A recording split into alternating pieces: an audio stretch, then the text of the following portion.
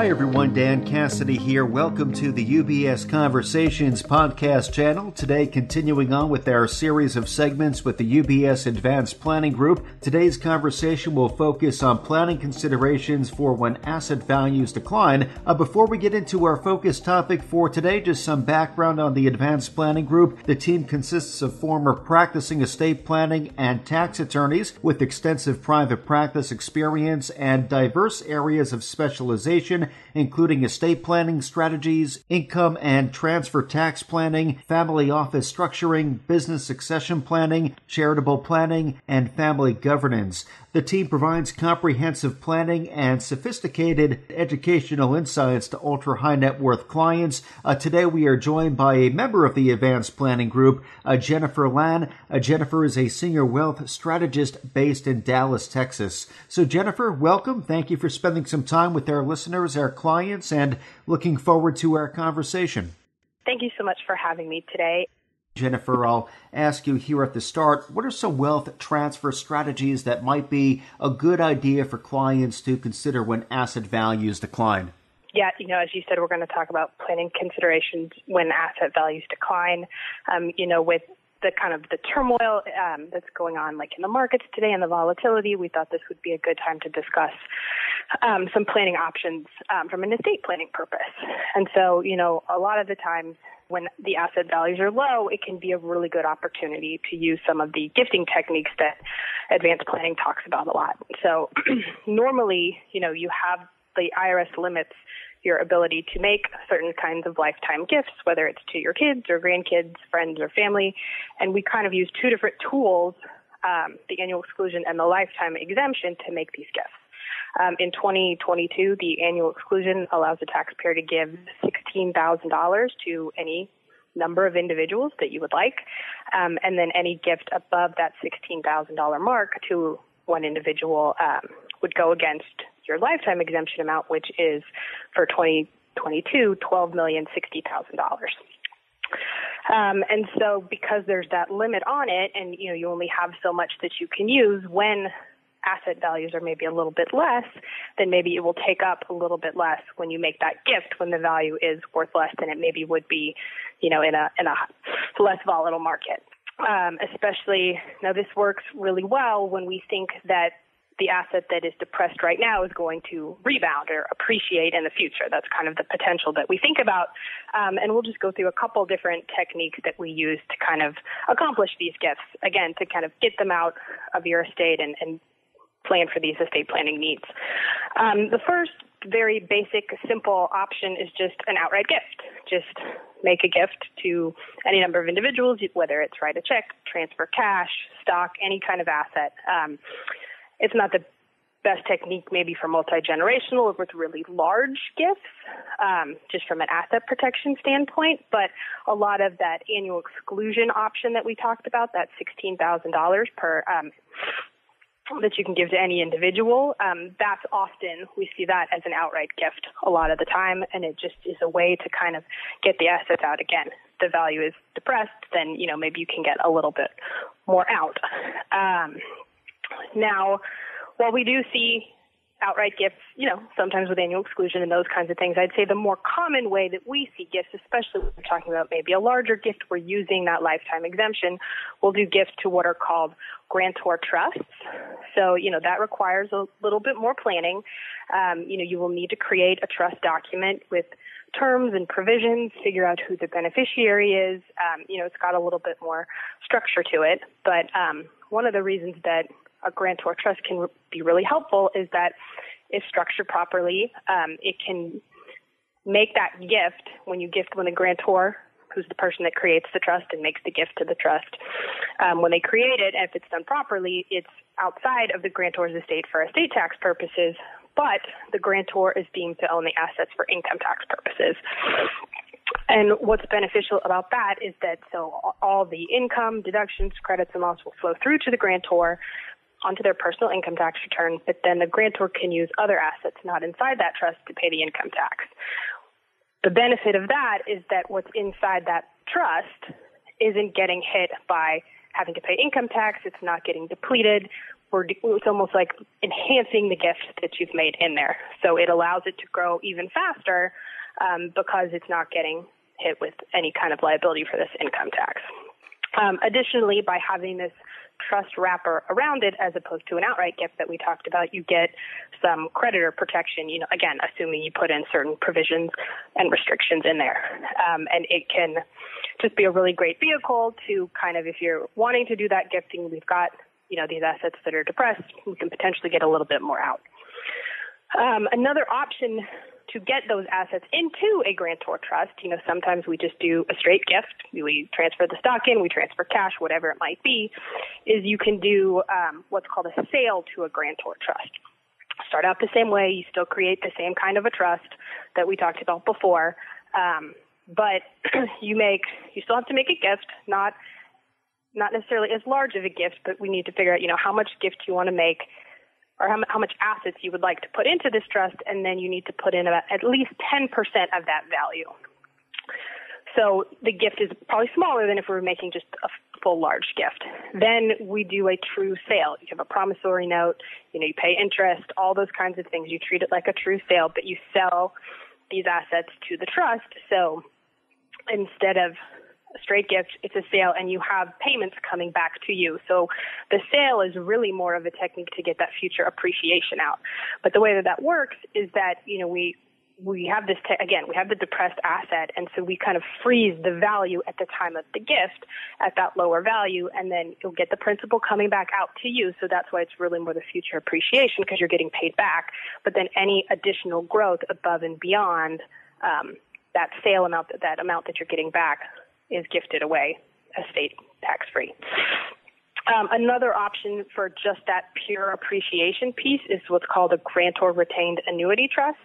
Again, another version of a trust, but it's designed so that in that particular instance, instead of a sale, the way that a grantor retained annuity trust, or a GRAT, can be designed is that you gift the assets in, and then there's a predetermined annuity payment that's going to come back out to the grantor every year. It's fixed for a certain amount of years.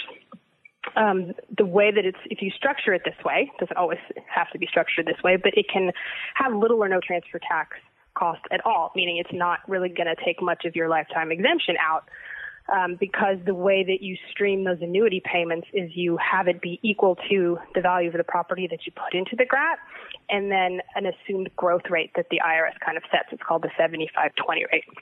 So you get this annuity payment back, but then any appreciation above and beyond what you've put in and that assumed growth rate can go to your beneficiaries after the fact, usually children or, grandchildren, something like that.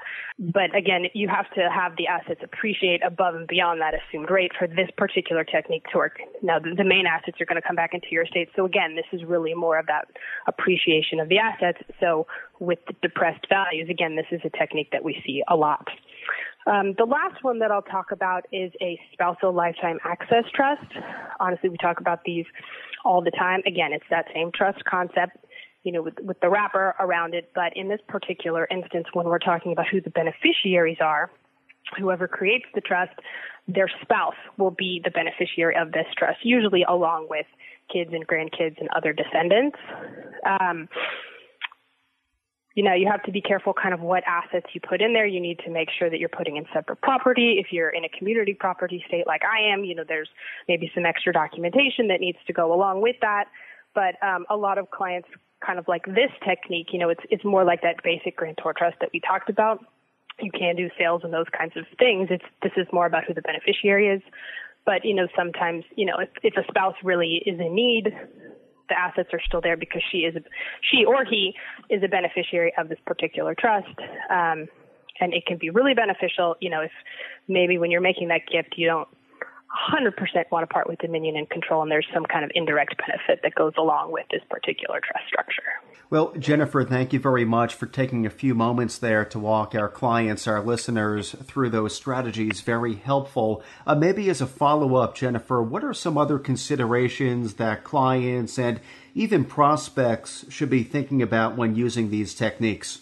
Yeah, Absolutely. So I would say that the two things that I, always talk to clients and prospects about when we're discussing gifting, we talked about all the different vehicles, but, the first hurdle to me that you have to get over is you have to want a gift.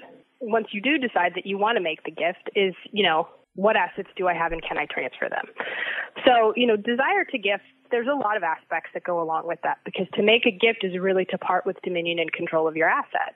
And it's not yours anymore. So you really need to have those deep kind of conversations with your client, understand the potential tax benefits, understand how the structure that you pick is going to work, where these assets are going to go, who is going to benefit, and then also making sure that, you still have enough assets for yourself once you've made this gift to maintain your lifestyle. And that's, where talking with financial advisors, cash flow analysis, all those kinds of things can really be helpful, to understand how this is going to affect your wealth, but also see how it's going to affect any estate taxes or, your beneficiaries in the future. But really getting comfortable with that concept of parting with it, can be difficult, and should really be the starting point. However, once we kind of get over that hurdle, we get comfortable with it, we know that we want to make a gift, we've looked at some of these different vehicles, kind of considered what are the best options, then we also need to think about, what am I going to gift? What assets am I going to gift? What do I need to do to make this kind of gift? And you really need to look at what you actually own, how much you want to transfer, and the best way to do this. So a big example is, a lot of the times we gift stock, shares of a company, those kinds of things. And you really need to figure out, okay, well, what kind of company is this? How is it structured? Is it a C corporation, an S corporation, limited liability company, limited partnership? Because each classification of entity can have a different consequence to the vehicle that we put it in. Like S corporations in particular can only be transferred to certain types of trusts. So, you really need to be careful and do that in-depth planning and make sure that we understand, the assets that we have and how they're held. The other thing with that is that, sometimes we just own stock in our hands outright. Sometimes the stock is held in a limited partnership, those kinds of things. So understanding truly exactly how it's held is important. And then a lot of the times with these companies, they have operating agreements. And inside those operating agreements are usually restrictions on the ability to transfer the shares. And so a lot of the times there will be exceptions that allow for transfers for family estate planning purposes, but sometimes there are not. And that's something that you need to kind of pick up on and make sure about. Sometimes it is possible if it doesn't allow for that kind of a, family estate planning purposes. Sometimes we can amend those operating agreements, depending on the circumstances. But even if it does allow for it, sometimes it does also require additional documentation that needs to go along with the transfer, whether it's an outright transfer or to a trust, whatever vehicle you choose. So it's really important to truly understand, what you own, how you own it, the title, all those kinds of things, any restrictions that govern that particular asset. And then, again, just really understanding that I'm gifting something away and parting with dominion and control and getting comfortable with that. Well, Jennifer, thank you very much for dropping by the UBS Conversations podcast channel. Very productive conversation. You have left our clients, our listeners, with a lot to take away, a lot to consider. So thank you very much for sharing your insights with us today. Much appreciated. It was my pleasure. The information in this discussion has been prepared by and reflects the opinions and various investment views of the speaker. UBS Financial Services, Inc. has not independently verified such information and does not guarantee its accuracy or completeness. This information is being provided to you for your information purposes only and does not constitute a recommendation or an endorsement by UBS Financial Services, Inc. of the author, the securities, or views stated herein. Any specific securities discussed should not be considered a recommendation or solicitation to buy or sell any particular security. You should not assume that any investment in any of the securities was or will be profitable. UBS Financial Services, Inc., or its affiliates and its employees are not affiliated with any third-party speakers mentioned. UBS Financial Services, Inc. offers investment advisory services in its capacity as an SEC-registered investment advisor and brokerage services in its capacity as an SEC-registered broker-dealer. Investment advisory services and brokerage services are separate and distinct, different in material ways. We are governed by different laws and separate arrangements. It is important that clients understand the ways in which we conduct business, that they carefully read the agreements and disclosures that we provide to them about the products or services we offer. For more information, please review the PDF document at ubs.com/relationship summary. UBS Financial Services, Inc. is a subsidiary of UBS AG, member FINRA SIPC.